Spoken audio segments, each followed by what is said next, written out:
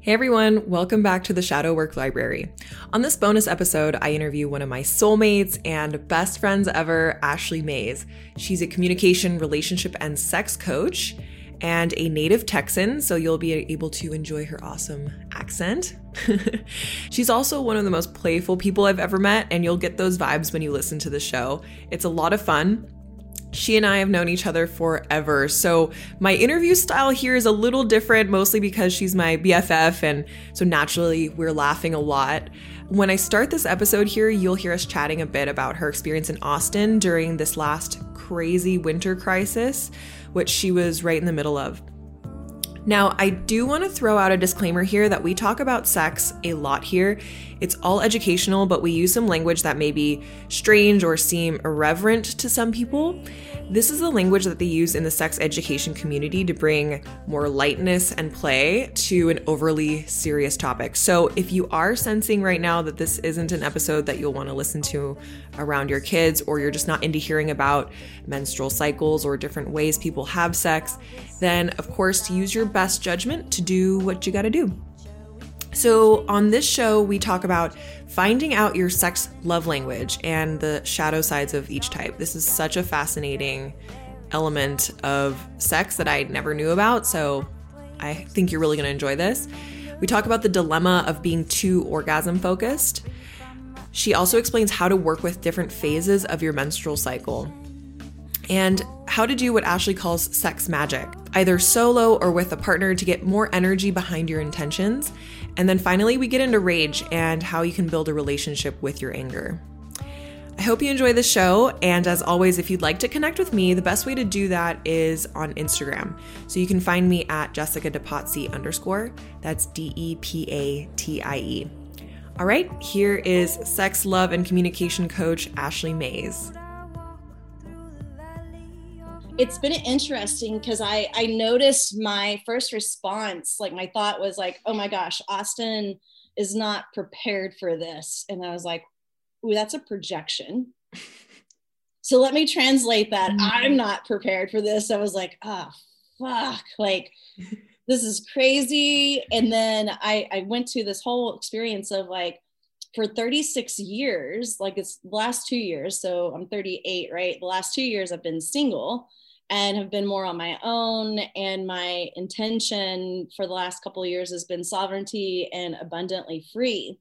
And this was just a big lesson where it's like, I get to call in more sovereignty of like making sure I'm taken care of and not being dependent on other people. Because for 36 years, I had either my dad or my ex-husband. And then I don't have those. It's like, I'm on my own, and I had people for support and all this, but it just showed me where I get to learn to be more sovereign and like self-sufficient and all of that. So it's been a good lesson.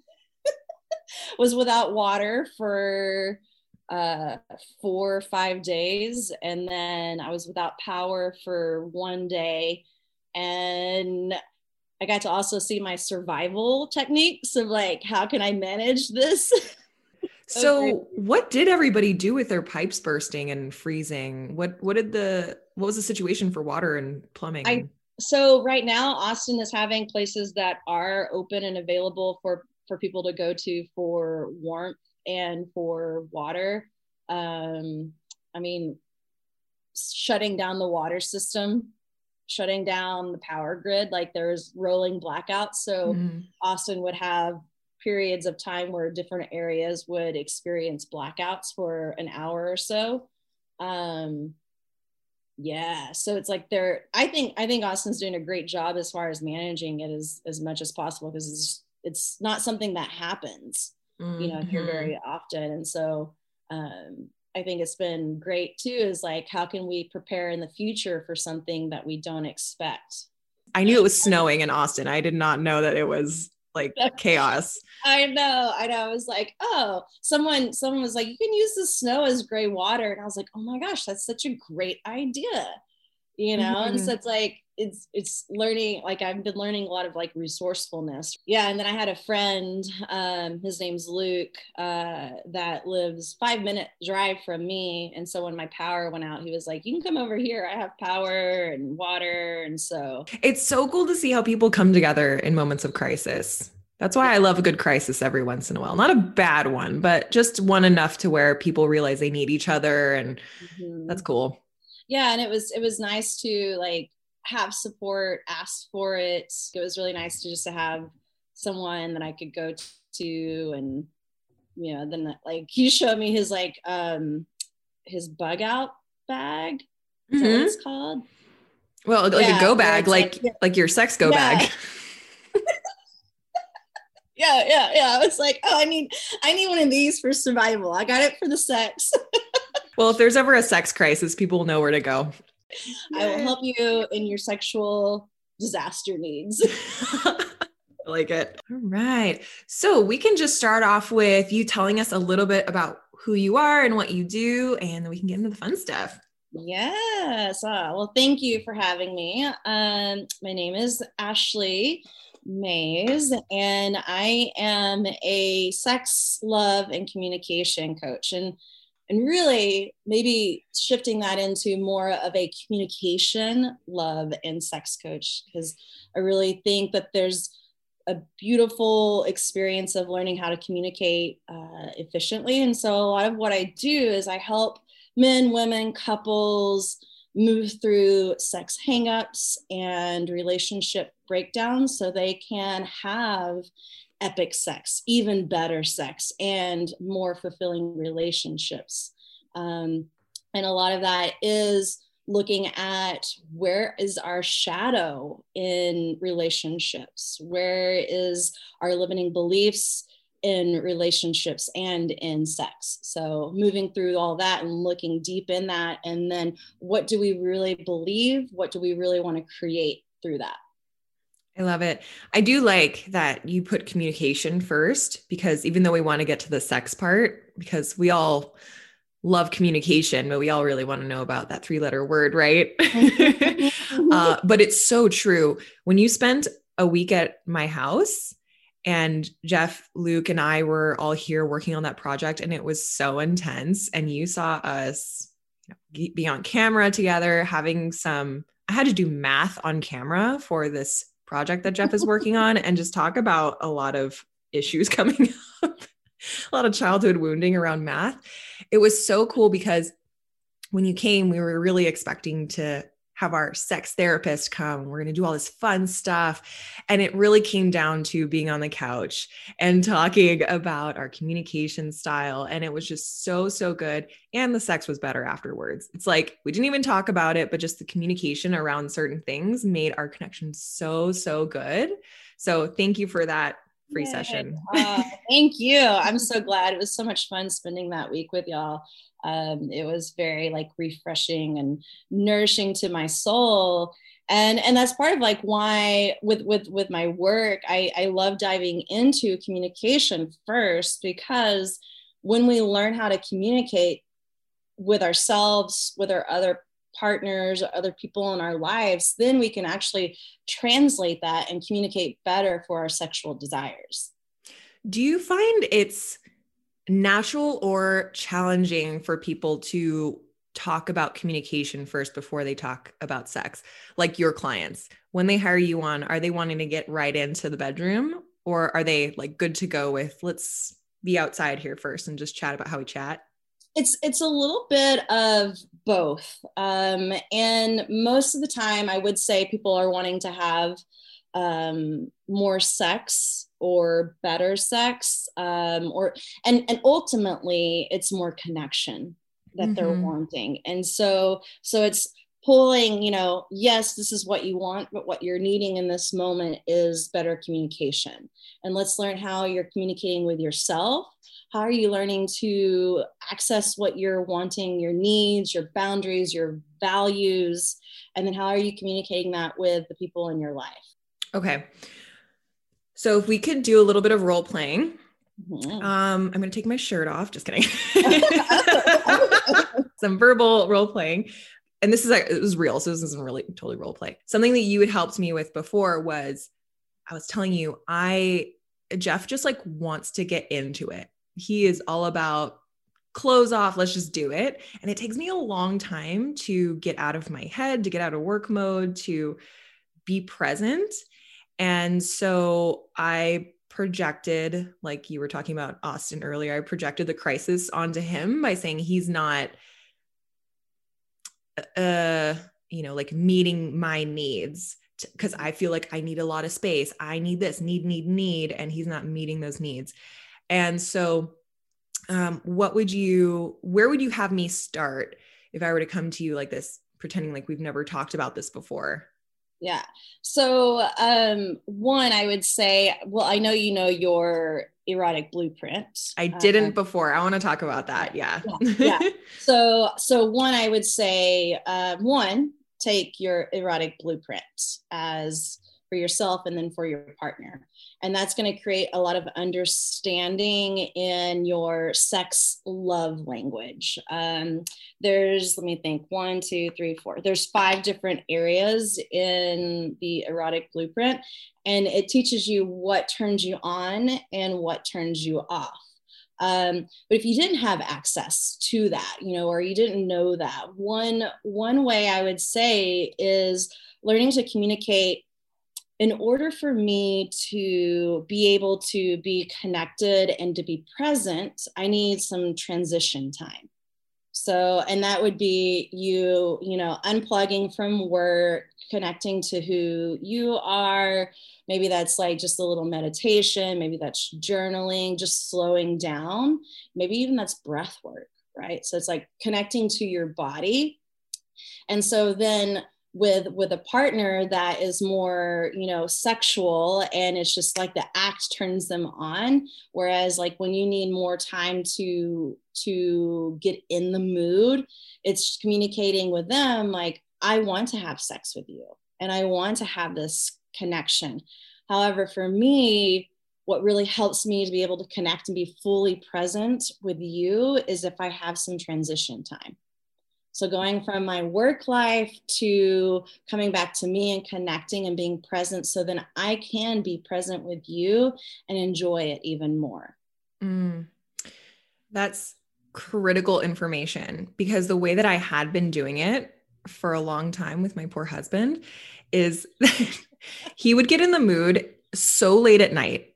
And I'm only talking about like 9 o'clock, right? But I had this idea, I created this story in my head, like, I don't want to have sex after I eat dinner, because I usually eat way too much, just to be totally honest. And I don't feel like getting naked, and I'm exhausted from the day, and I just want to sit and watch Netflix and zone out. And he would come to me and say, but sex is really important to me. It's the way that I connect with you.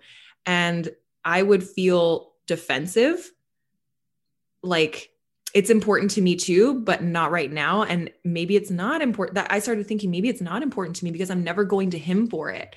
And so learning about our erotic blueprint, or you had called it earlier, our sexual love language, which I really like, that helped me understand more that it's not that sex is not important to me. It's just, if I'm not creating the space for myself, at least, and he can help me do that, but if I'm not doing it myself, then I'm never going to, negation acknowledged, I'm probably not going to initiate sex because I'm not intentionally creating that space for myself.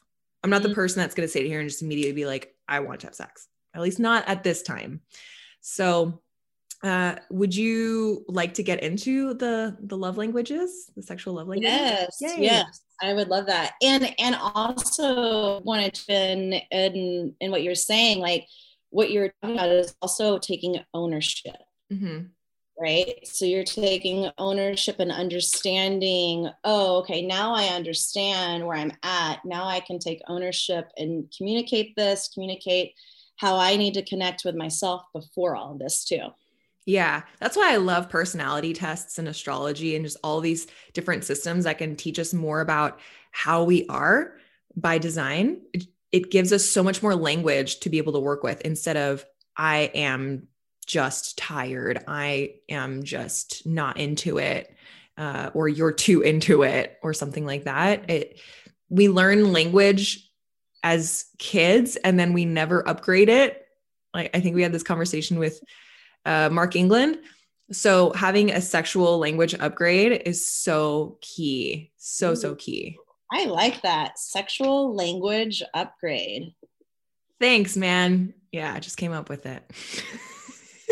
Like, I'm writing that down. Be sure to tag you.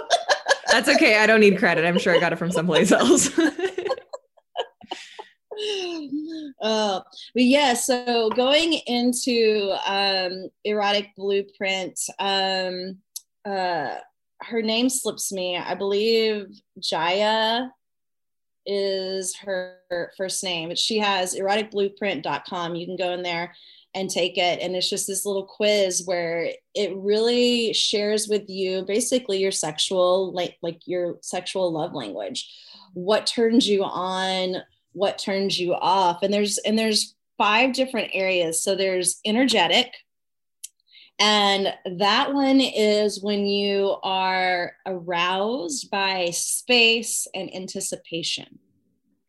And a lot of times the turnoff can be too much, too fast.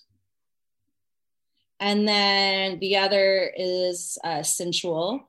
And that the turn on is touch, sound, taste, smell. So those, our senses are what turns us on. And a lot of times our turn off can be stuck in our head.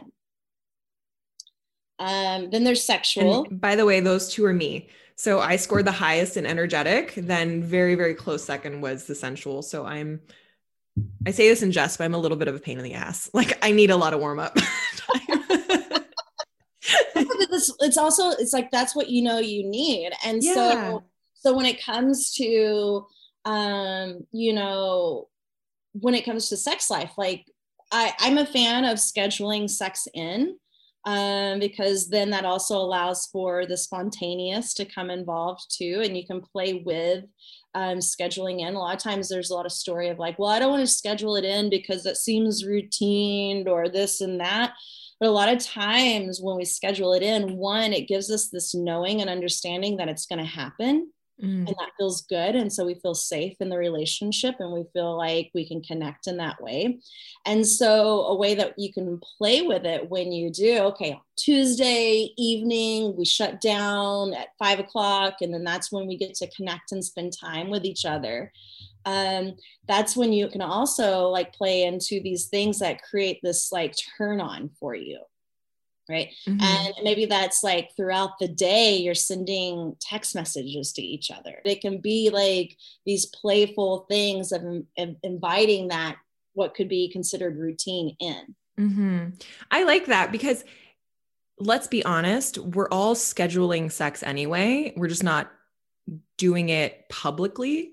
It's either you're a morning sex person or you're a night sex person, usually when you're in a long-term relationship. Mm-hmm. Kids go to bed before they wake up, something like that. Yeah. And you maybe can do it the same way every time. Mm-hmm. So it's like, how can we invite different ways to bring in our sexual desires, and that goes into like some other things that we can talk about, like sexual, like sex exploration. Mm-hmm. But like, yeah, so it's like playing with it. Like, okay, here's what I know about me and what works for me. And then here's what I know works for my partner. How can I play with this? How can he play with this? Mm-hmm. That it both like creates this like arousal. Yeah, I like that. It reminds me of, I think it's Jewish rabbis, and I might have this wrong, but somebody in the Orthodox Jewish faith only has sex twice a month with their husband or wife. I think it's a rabbi. So they can only have sex with their wives twice a month. And I remember watching a documentary where they asked, that seems really restrictive. How can you be okay with that? And so I was like, we get excited, so excited about it. We talk about it all month. We talk about new things we want to try, all this. He was like, would you like to have normal blah sex every day that you don't care about? and it's the same, or amazing, mind-blowing sex twice a month. And like, I was like, oh yeah. Yeah. That's amazing. Ooh, yes. I love that. And going into, I can share more of the other ones here in a little bit, but even going into the shadow of sex, right? So a lot of times in what we've been taught in our society and our culture is, sex is to reproduce, and then there's also, it's about the orgasm. It's not good sex unless there's an orgasm for someone. Yes. For any man listening, it's totally fine for your woman not to have an orgasm. Perfectly fine. And it goes the other way, I think, but for speaking 100%. As a woman. Yeah. And it's like, it's not about that. And so, negation, all that knowledge, stepping away. So it's like, we have this like, oh, okay, well, I have to have sex because we're in a long-term relationship and that's what we do. And then there's like, oh, well, we're supposed to have sex. We're next phase is to have kids, or maybe not, depending on, where you're at in your relationship. And then also it's like, in order for it to be a good sex session, it has to have an orgasm. In my belief that there's so much more that can be created in sex. And so when we can remove those beliefs. Insects. Sorry. I'm a child. I thought that was funny. Okay. Moving on. I'm glad you caught it, because I was like trying to play it off. But like we were taught those things, and so then that's what we create sex around and the meaning of it. And so when we can like remove that and being like, okay, ultimately, what do we want in sex? Connection. Stop saying insects. Okay. Oh, good. I promise I won't laugh at that anymore. This is gonna be good. Okay. To me, I feel that that's a lot of shadow around sex, and it actually creates a disconnect because there's this outcome that we have to meet and it's not always met. And so taking that away and looking at what do we really want when it comes to our sexual connection with someone, intimacy, connection, to feel free, to feel seen, to be expressed. And so when we can remove the outcome of orgasm, it gives us a space of really connecting and just letting whatever comes come.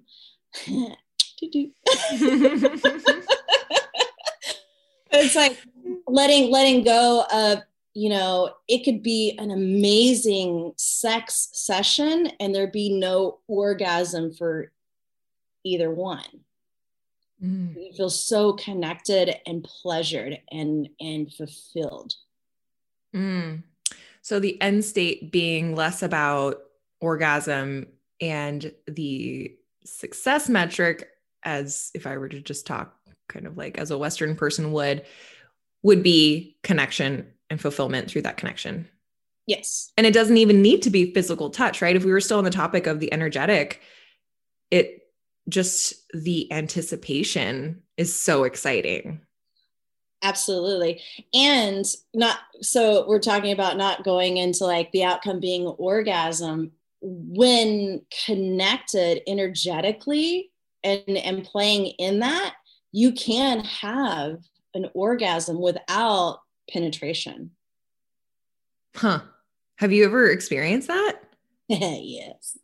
Okay. Well, if you could ever put together a masterclass on that, that'd be pretty cool. That's a good idea. Energetic orgasm. Oh, yeah. I'm going to write that down. Okay. So we went through energetic. We went through sensual.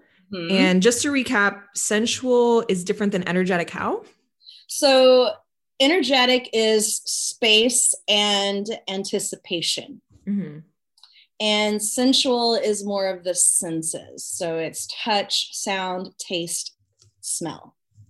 Okay. And so how would you coach somebody who has a partner that's really into the sensual elements? That's so thinking of like the environment. How can I, that could be, um, I look at it as a little bit more of a foreplay.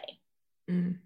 Right. And so that's maybe you could bring in a blindfold. So that's actually taking away a sense.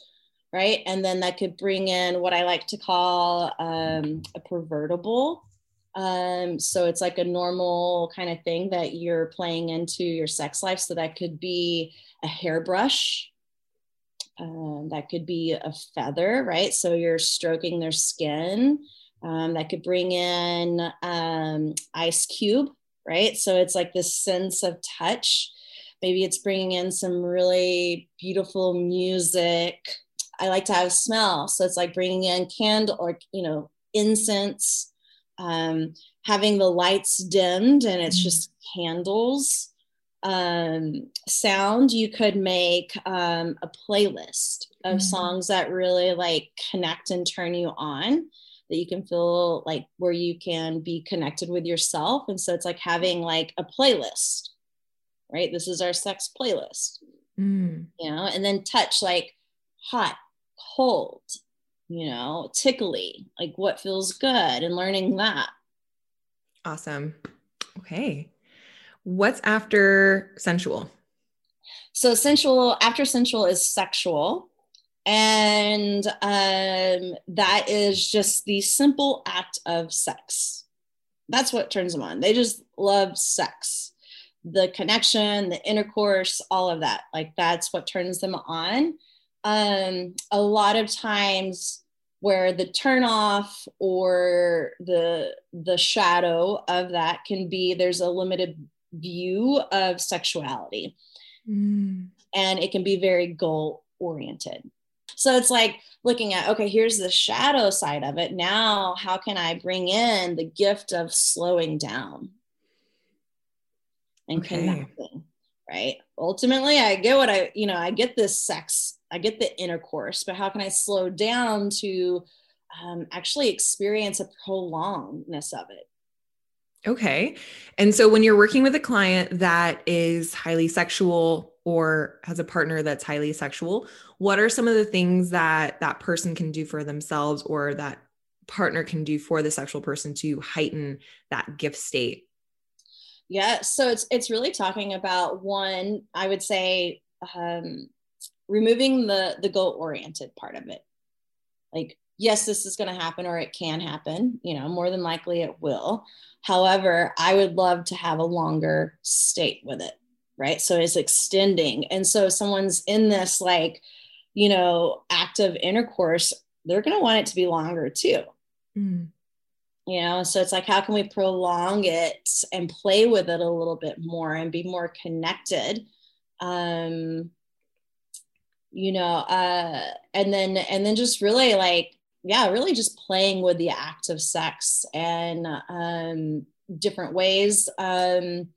For another way of too, sometimes there might be where it's like, once I call it PNV, penis and vagina. So maybe once, there is the penetration where it's like, it happens really fast. And a fun thing that you can do is practice edging. What's that? So edging is where you practice going to about where you're about to come, you're about to orgasm. And before you hit that, you pull out. And so what it does is it lengthens and creates a longer stability, I guess you can say. Or stability, I don't know if that's the right word, but it helps to like prolong it a little bit more. And that can be a fun thing for someone that's sexual to play with, is like, how much longer can I go before I actually orgasm and hit this, goal-oriented orgasm. So it's like learning to edge a little bit. So going in and then right before orgasm, pulling out, and then going back in, playing with it, coming in and out. Okay. And I would imagine this is where learning to experiment with different positions could be a fun thing for the sexual person. Mm-hmm. Do you suggest having a experimental session or just go for it kind of thing? Yes. I mean, I think both plays, a role in this. And I love the idea of creating time for sexploration. And so that is a scheduled time. That is also a safe container. And that's looking at like, what do we want to play and explore, try new, and creating that container so that you can do that. And so maybe that is learning a new position. And then it's in that, it's like, oh, this feels good. Oh, can we try, this or that, slower, faster? And so where I think the benefits of that comes in is, one, it allows us to speak into what we like and don't like. Because I know a lot of times in past, and I can still experience it now too, is in the moment, and I'm like, oh, that doesn't feel really good, and I won't say anything. Right. So a lot of times where I love this exploration is it gives a space and container of saying, oh, that doesn't really feel good. Can we try this over here? Oh, I like that. And so then that also gives us the freedom and the space to move that into our other types of sex, Mm-hmm.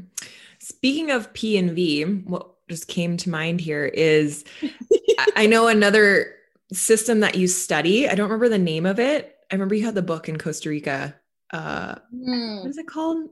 Yes, it is the sexual practices of Kadaushka. So what I loved about what you were teaching me about Kadaushka was that penis shapes are all different, obviously. Vagina shapes are all different. Les knew that, honestly. And then to know that the way your body is shaped, and you can even tell this by looking at the way the outside of your vagina looks, which just blew my mind, can influence the way you have P and V. Mm-hmm. That blew my mind. And it helped me cast a lot less judgment on being in certain positions that didn't feel good to me, that should be normal. You know what I mean? Absolutely. Yeah. So we all, as women, as men, our anatomy is different. And there's some common ways that our vulva, our vaginas look. There's common ways that penises look. We can kind of categorize them, right? And they're all going to fit differently.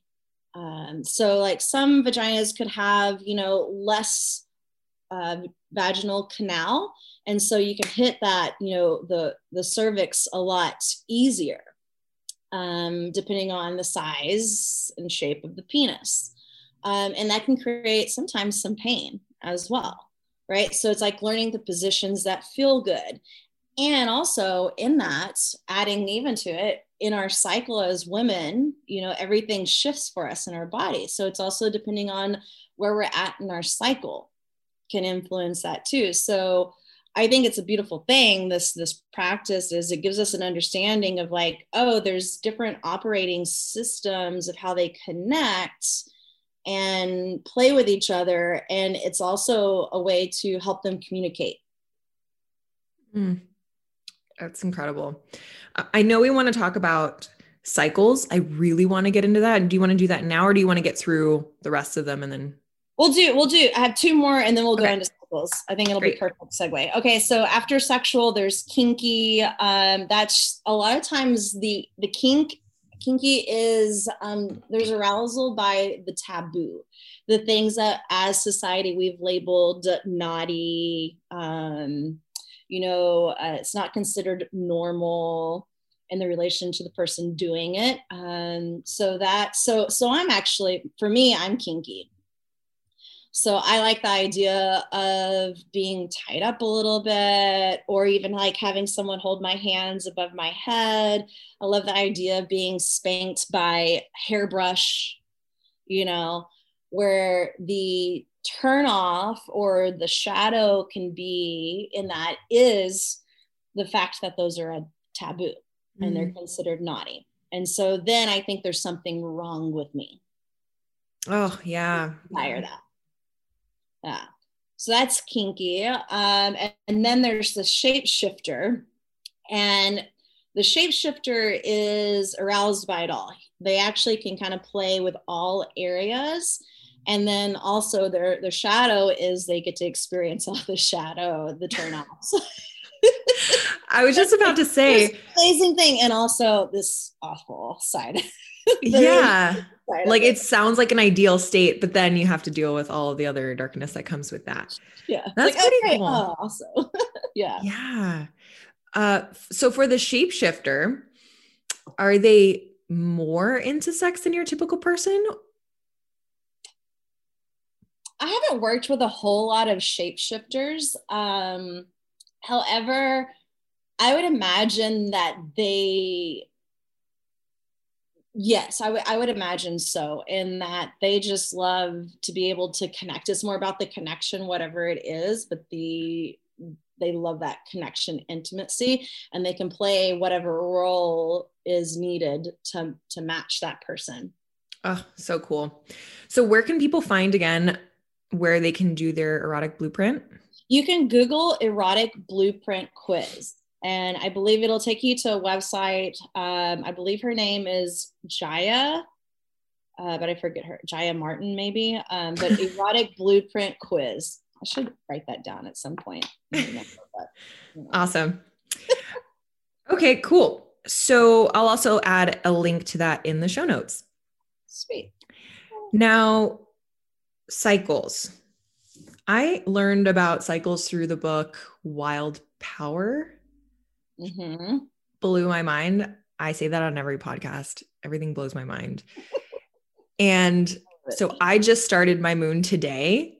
Oh, congratulations. And thank you. And I've never felt like that was something to celebrate or to even want to tell somebody until I read that book and have talked to you about it. And it starts as such a cool phase of your month where you can access different parts of yourself that you weren't able to previously. So that was just one of the things that came to mind as I just started my period right before I hopped on this call with you. So tell me more about how cycles play into what you do. Yes. So going into this actually brought up two things. One of the reasons I love doing what I do is I want to normalize sex.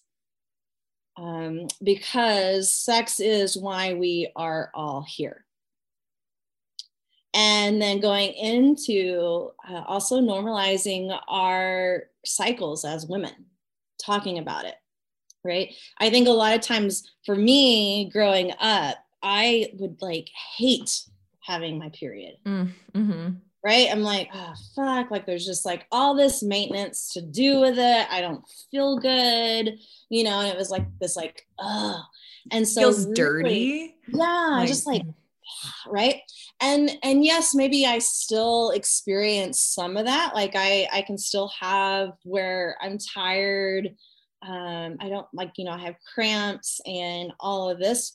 However, I've shifted from it being this ugh thing to a celebration. Oh, thank you. Thank you for this body that knows how to work itself and to remove this part that needs to be removed, that can actually create an ecosystem that can create a human being. Right? So it's how can I celebrate this even in pain? Mm-hmm. And so I think a lot of it is learning our cycles and understanding it. And as women, learning how to flow into it. So there's 4 different cycles. There's our menstruation, right? That's when we're actually bleeding. I like to have that as more of a reflective. So I'm slowing down. Mm-hmm. I'm going within, I'm journaling a little bit more. I'm looking at the past month, what I've learned, what I've experienced, what am I wanting to create from that? So it's like really evaluating. Mm-hmm. And you can think of it as far as like seasons. It's like the winter season, right? Which So, you're in Austin, and yes, oh houses are caving in and your pipes are exploding. Yeah. Some winters are crazy. Well, like to talk about that story earlier, some of your winters, some of your menstrual cycles are chaotic. Sometimes you're not prepared for that shit. And people are all over you and you can't go inward. And it feels like you need to go to a warming center and get some free jambalaya. Yes. That's such a perfect, yes. Yes. Give me some jambalaya and some warmth. I'm done. Mm-hmm. Yeah. And that's okay. Right. Mm-hmm. So it's, I think a lot of times, we as women, we're very taught like masculinity, go, do. And we're not always operating in that system. Like actually, when we try to operate in that system, it fights what we're naturally supposed to be going through. So it's like learning, okay, here's where I'm at, and I'm needing to go within, and I'm just needing to maybe have and give myself a permission to lay in bed. Mm-hmm. Maybe I just need to cry. How can I take care of myself right now? Right. So it's like this, like really going within and taking care and nurturing ourselves in that. And so then going from menstruation, it goes to the follicular cycle, the phase. And that's more dynamic. That's the spring. Right. And so that's when brainstorming comes in. That's when planning a project. And so you can see it's like, okay, now I'm going within, I'm getting to reflect, my menstruation, I'm reflecting, evaluating, I know where I want to go. Now I'm in this phase where I have this energy to plan and to brainstorm and to map out how to go in this direction that I want to create for myself. And then ovulation, and that's more expressive. So that's summer, right? And that's when communication is actually really great because you can communicate a lot easier, better. You're more like, I like to think I'm more feisty in my ovulation, right? I do also experience, for me in ovulation, there's moments where I'm like, I want to fucking kill you right now. Right. So that's where it's like, where am I not honoring my boundaries? Where am I sacrificing my own sense of self?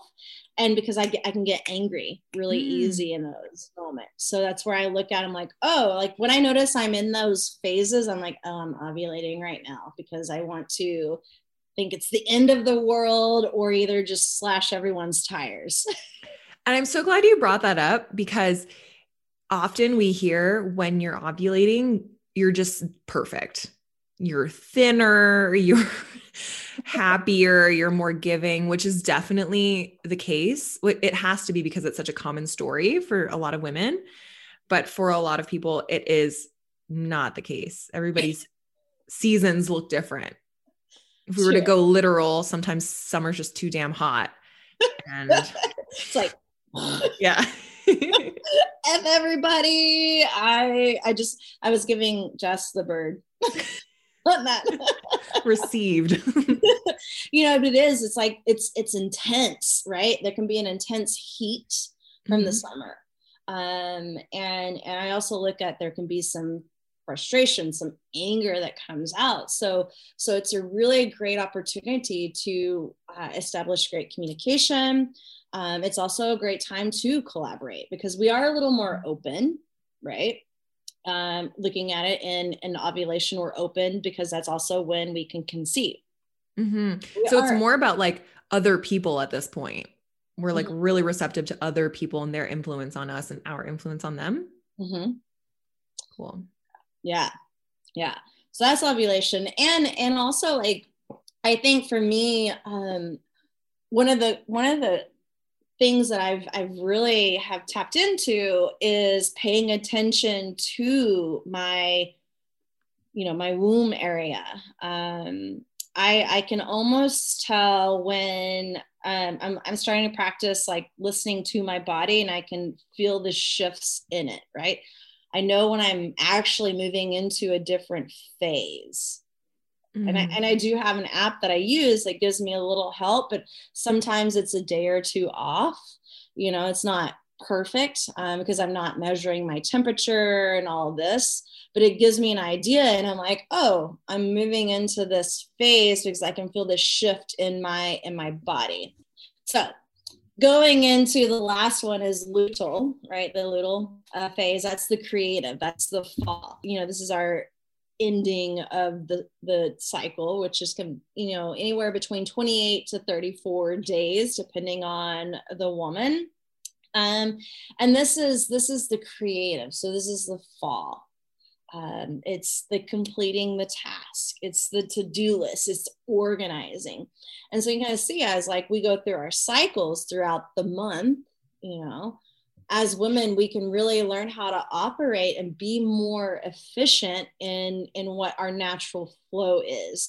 And so it's looking at, it's looking at, okay, here's what I'm aware of and where I'm at and playing with that. Here's where I know I'm going to feel the most, and here's where I can be the most effective in what I'm doing. And when we can play into our cycles, it helps us in our jobs, our careers. And then playing into also looking at when we're in cycles, communicating that with our partners. Right. Here's where I'm at in my cycle. Here's what I'm wanting to do. Here's what I'm feeling. And so then they get a sense of understanding where we're at. And they also know where we're at in our cycles. And so, because as men, they have 24-hour cycles. They go through a cycle every 24, we're, a month. And so there's a little bit of a difference. And so then when they can understand our cycle and we can communicate what we're wanting and needing during that time, that actually really helps our sex life too. This end of the cycle period is often known as PMS. And we usually think of it, we've been cultured to think of it as this is a time when you're a bitch. And what I'm hearing from this is if your path from bleed until that point has not been aligned, then the way you show up during this PMSing portion or during this fall phase, which sounds much nicer, may be more volatile because these are the times where you're communicating perhaps unintentionally all the things that you have not dealt with well, or, like you didn't create you didn't plan well, you didn't celebrate your ovulation period. So now you're like, these are all the things and I'm going to throw them at you. And then we get that stereotype of like, oh, somebody's on their tires. Yep. Yeah. And so what would you say is like a gift state for, and instead of just bitch time, what is the gift state of this period? So for me, like even being aware, and it's so funny because I joke around about this, I think I've even joked around with it with you, is there's times where when I'm in this phase, this luteal phase, I'm actually more emotional too. And I'm just feeling things. I'm aggravated a little bit easier, like there could be a range of it. And so it's really, for me, I see the gift of when I recognize I'm in that phase, I'm like, oh, okay, I'm about to start. What am I needing right now? What am I really needing to take care and honor in myself? And is it something that I'm needing to express in, lack of boundaries, lack of communication, maybe lack of self-care, self-love? And so it's like going within and like really looking at like, where am I denying myself? Okay. Yeah. So it's bringing me back to the summer phase. Summer is where you're communicating and this luteal phase is where you're communicating things you didn't communicate earlier that were hovering in under the surface there, a little bit below. So gosh, I really have started to honor that phase, because just like you, growing up, it's like, oh, I'm PMSing. This is when I'm a bitch. Stay away from me. BDD. Now I realize I'm accessing an altered state of consciousness. I'm able to dive into my subconscious and hear the things that are really important to me now. And now I get the opportunity to share them right now if I want to, write them down for later, whatever is happening is happening. But it serves a purpose. Like, that's what I love about your work. It's like every phase serves a purpose. You're not just being a jerk for no reason to your partner, or being emotional for no reason because you're a weak woman. Right. Yeah. I love that. Yeah. And something I've played into in this phase is how can I allow playfulness to come in? Because there's a lot of like this, like, fuck me, like, I'm like, it's the end of the world. Everything is falling apart. Like, I hate everybody, and then I'm like, how can I play with this right now? Like, okay, so it's the end of the world. What can I do? What would I do if it was really the end of the world? What would I do? And it's like having like a laugh of like, oh, I'm being a little over dramatic right now because that's what I'm feeling. Okay, cool. Let me play into this and be like, it's the end of the world. What do you really need to experience? And how can we add some play into this, and being silly to lighten it up, because it can feel so intense sometimes. Yes. Oh, I love it. If I don't mention this in the intro, Ashley is the mistress of play. And if you ever need play in your life, call this bitch. Come in. Mistress of play. I'll come and fairy dust around. So good. Except during your ovulation, you're lighting shit on fire.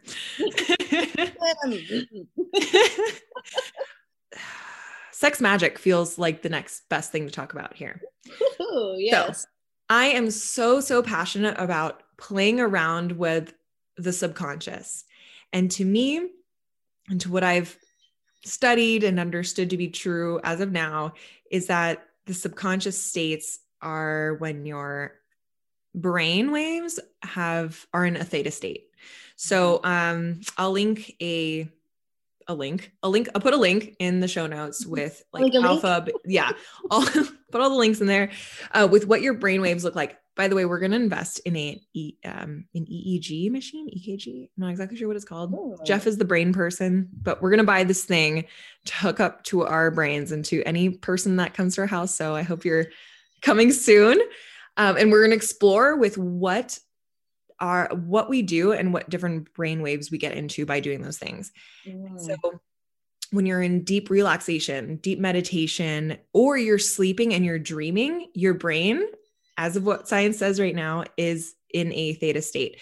And so it's fun because you can be in deep relaxation and or dreaming and still have this state, which is kind of interesting. It's almost like breathing, where it's one of those rare systems in your body where it's involuntary and it's voluntary. Like, you don't need to think about it and you're doing it, or you can think about it and do it the way you want to do it. And so if we play around with that system, we can plant seeds in our subconscious. And often your subconscious is the thing that creates your beliefs. It creates the thing that you're most attuned to. It's the thing that, like, you are a certified storywork expert. So that the stories in our heads are what shadows are. Shadows are illusions. They're stories we've told ourselves that we believe to be true. Like, if you're a kinky person, you're ashamed of being kinky, where as like a normal open-minded person, you'd be thinking there's nothing wrong with that. Right. So with sex magic, that was something that I had never played around with before I had heard that you told me it was a thing. And so I would love for you to share with us a little bit about how that works, because if my theory is correct and we hook up those nodes to your brain, when you are doing sex magic, which I may or may not be in the room for, just kidding. Like, you'll be in a theta state of deep meditation or deep relaxation while you're doing this. And if I believe that these subconscious rewiring protocols work, you can create intentions while you're in these theta states and literally rewire your brain. Yep. So I want to hear about sex magic. Yes, I love this. I think you gave an overall view and beauty of what sex magic can be. And so when it comes to sex magic, going into abracadabra, right? With my words, I create. Words goes to stories, stories create reality. And so looking at our intention, what are we being intentional about? When we're intentional, we put our attention to it. And so taking that and looking at, okay, the beautiful gift of sex magic, as far as like humans, like it's amazing what we can create. We literally can create, as far as humans, a life within us. So taking that ability, even if we're not trying to create a human, how can we create this magic within us that we have to create? And it's using that powerful force of creating our intentions into reality. And so you can do that. You can do that solo, and you can also do that with a partner. And so sex magic is really creating this like container within a space and creating an intention, and then holding that intention until, release, until orgasm. Because then there's like this, right? So we have the intention, we have it, then there's just release, and then we let it go. And we let it play into however it comes into, but we're holding on to it this whole entire time. And with sex magic, what I love about it, it's dropping into this meditative state, this connection state, where it is in that theta, right? And that can happen also in the BDSM world. That can happen in like the subspace, right? There's like this like spot where it's like you're here, there, and it's just like you get to create this magic, and it's like a beautiful gift. When you say subspace, what do you mean? What does that mean? So in BDSM, typically there's a dom and then there's a submissive, right? Dominant, submissive. In BDSM, when you're in subspace, there's the amount of pain that is happening, that there's a shift in it that becomes pleasure. So the pain shifts into pleasure, and it's this experience of you're in your body and you're also outside watching what's happening and experiencing it outside of you. So it's like expands the capacity. It's just an expansion of what you can hold. Yeah. So walk me through the steps of sex magic. Let's just talk about like being alone. We'll just make it simple. I would say if you can, it's about creating like a sanctuary, an environment, a space. So for me, I have a yoni egg and I have a crystal wand, and they're both made out of crystals. And then I've chosen crystals that connect with me. With a yoni egg, typically I will put it inside of me and hold that. With my crystal wand, I typically hold it over, either my womb or my heart, wherever I'm feeling most in that.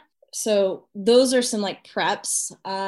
So to start with sex magic for self, I would say finding a time that you want to do it, creating the space. So for me, I live in like a little studio, so I make sure I have my house clean. Where it feels good and I can like not have that distraction of like, oh, I need to do the dishes kind of thing.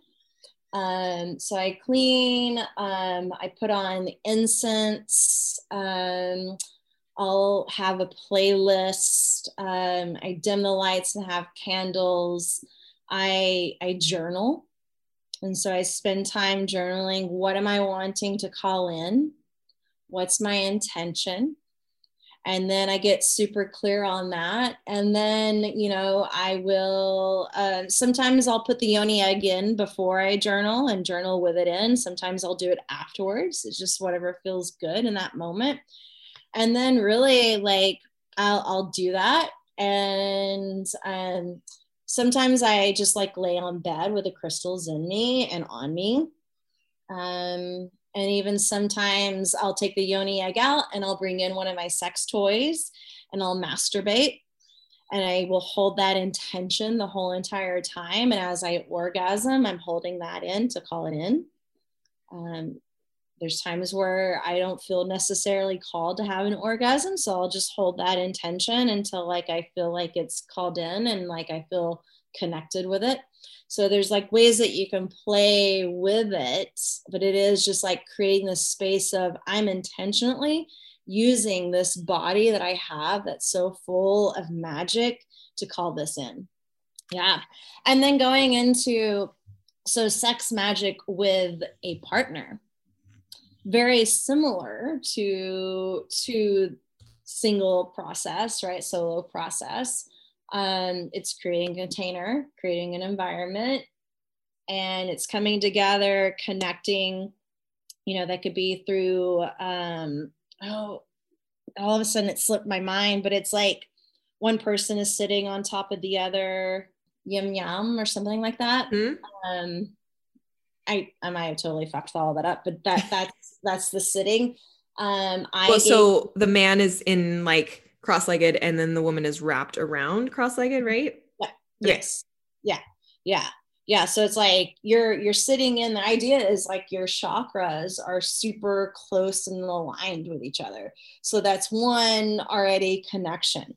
Two is eye gazing, right? Looking at each other in the eyes. And when I eye gaze with someone, I really like looking at their left eye because that's receiving.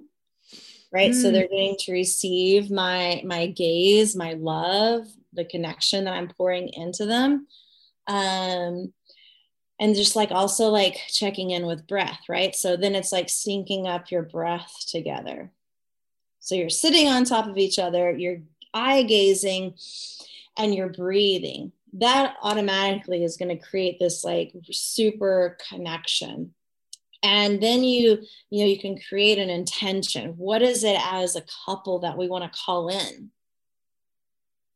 What is our intention? What do we want to focus on?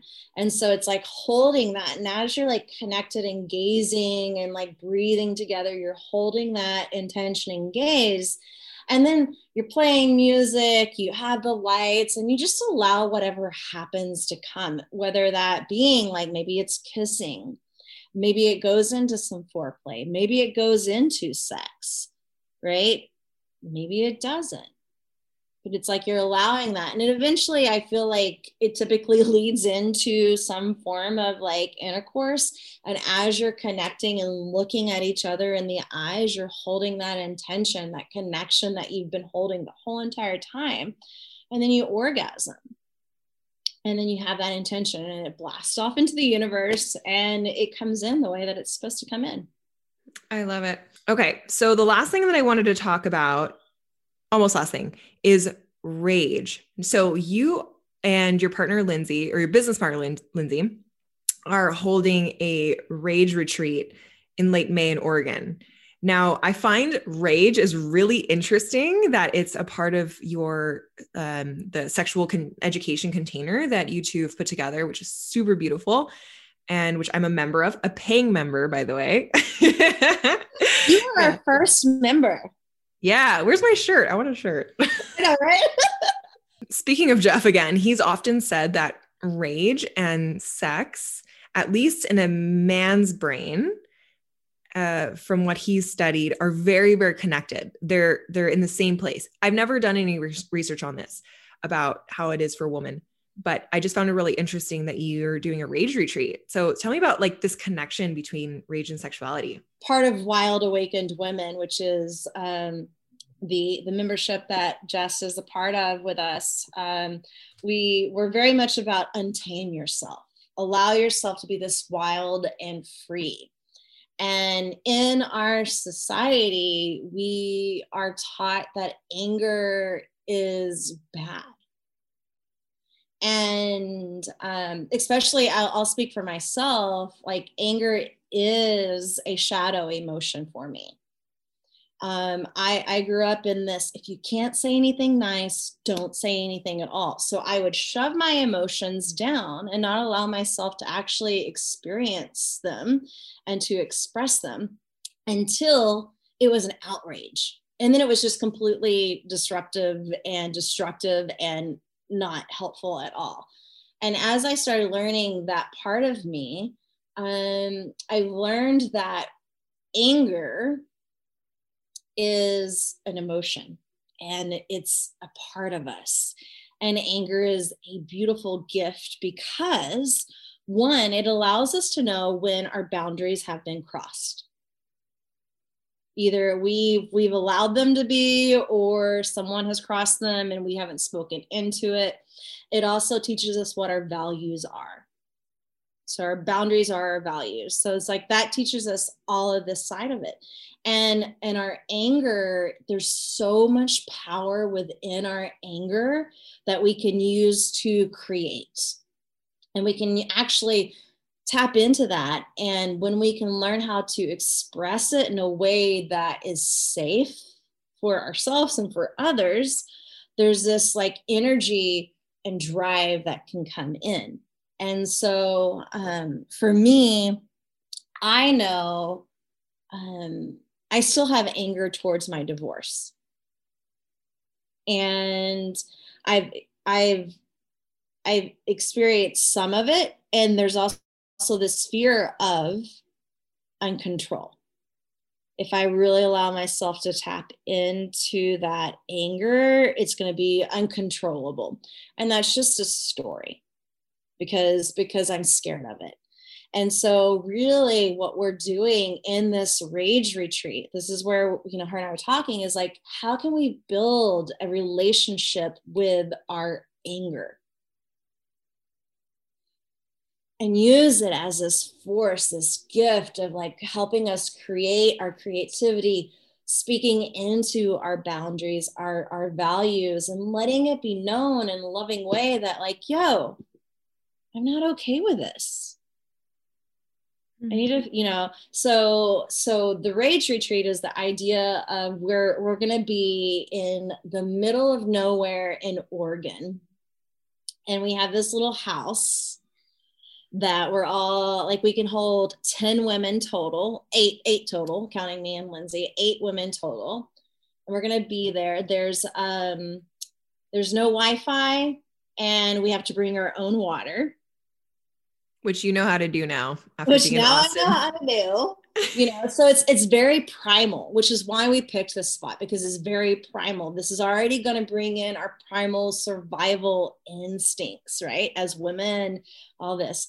And then we're going to be in the middle of nowhere in the woods. We're going to have these fires coming in, and we're just going to create this space of like unleashing this like withheld anger that we haven't allowed to be expressed, and creating this container where it's like unleashing it, creating movement, right? As women, when we move, going into like why we do a lot of the dance classes that we do in Wild Awakened Women is like moving our emotions, moving our body to feel.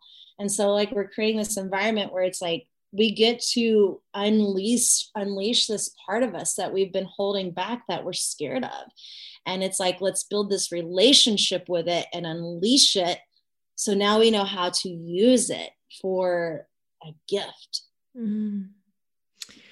It sounds like a massive energy clearing session. 100%. Yeah. Yeah. Oh, that sounds awesome. It's going to be, and it's an energy clearing of one of those emotions that's so like where I consider taboo. Anger is such a taboo emotion. you know, especially in the spiritual world. Oh, yes. And then like really this rage retreat is all about accessing that story that you've been holding anger towards, that you actually haven't been willing to let go of. And it's just creating this like havoc in your body. Maybe it is for me a divorce, you know, like my ex and I, we have a very loving separation divorce process, and there's also still a lot of anger for me to access, right? Yeah. So it's like diving into that even more. You know, for Lindsay, you know, she was, you know, she's had two babies, and both times they were near life death experiences for her. Like she had to have like emergency C-sections, and in one of those experiences, her second child, her husband left her. Right. So it's like allowing those times of like moments of like being with them and being like, I'm so fucking angry. Yeah. And I'm mad. And it's just like letting it unleash. And then it's like, now I can connect back to me. Because it's no longer having this hold on me. I've built this, and I understand that I can still have some anger towards it and emotion, but it's no longer holding me in this stuck spot. And doing it with a group of women, that is key. Have a rage retreat by yourself for sure. Break a plate. And also doing anything with a group of people, men or women, anything, having that joint struggle is so connecting to know and to feel and to remember that we do not live an Instagram life. Nobody freaking lives an Instagram life. Everybody has rage and anger and shadows in them. And to just shoot things and break plates together, and to, I don't know if you're going to have pool noodles, but I would noodle the hell out of somebody. That fun. I'm like, okay, taking notes, pool noodles and plates. Yeah. Oh my God. When I do my solo shows, the way that I often talk about it is repressed or reactive.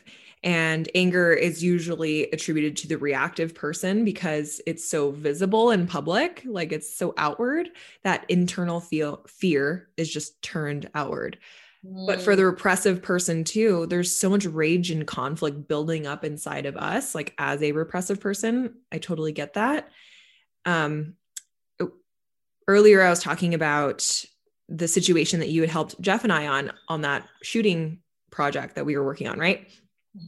So you remember while we were there, like there was a lot of focus. We're working with a big gun. We're blowing things up. Like we're shooting things, but there's so much focus and so much intention that I didn't.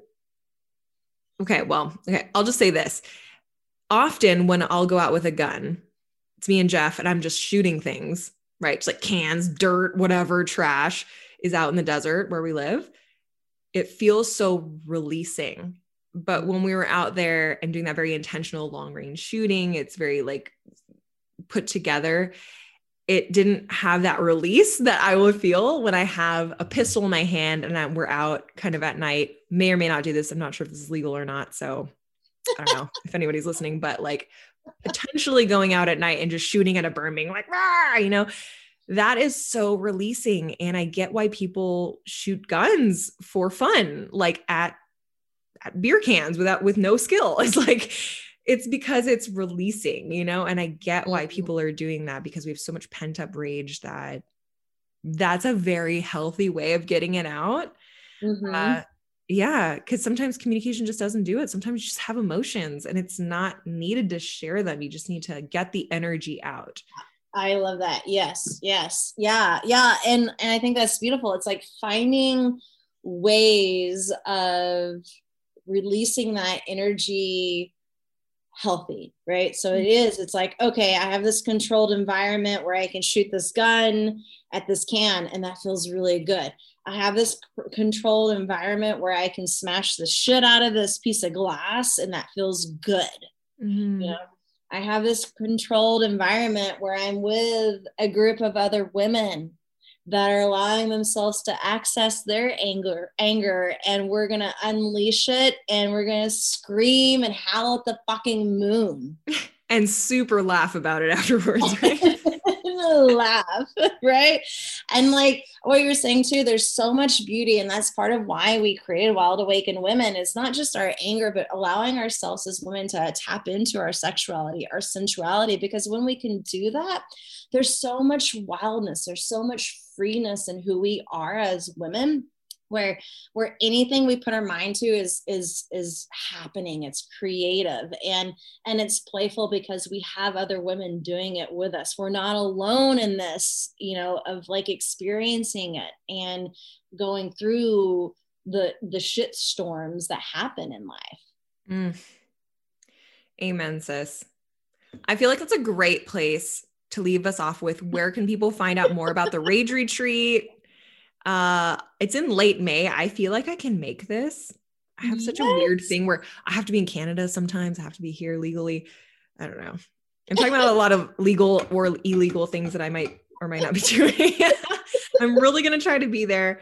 Where can people find out more about the Rage Retreat and Wild Awakened Women, which Wild Awakened Women, totally virtual. And I love that group so much.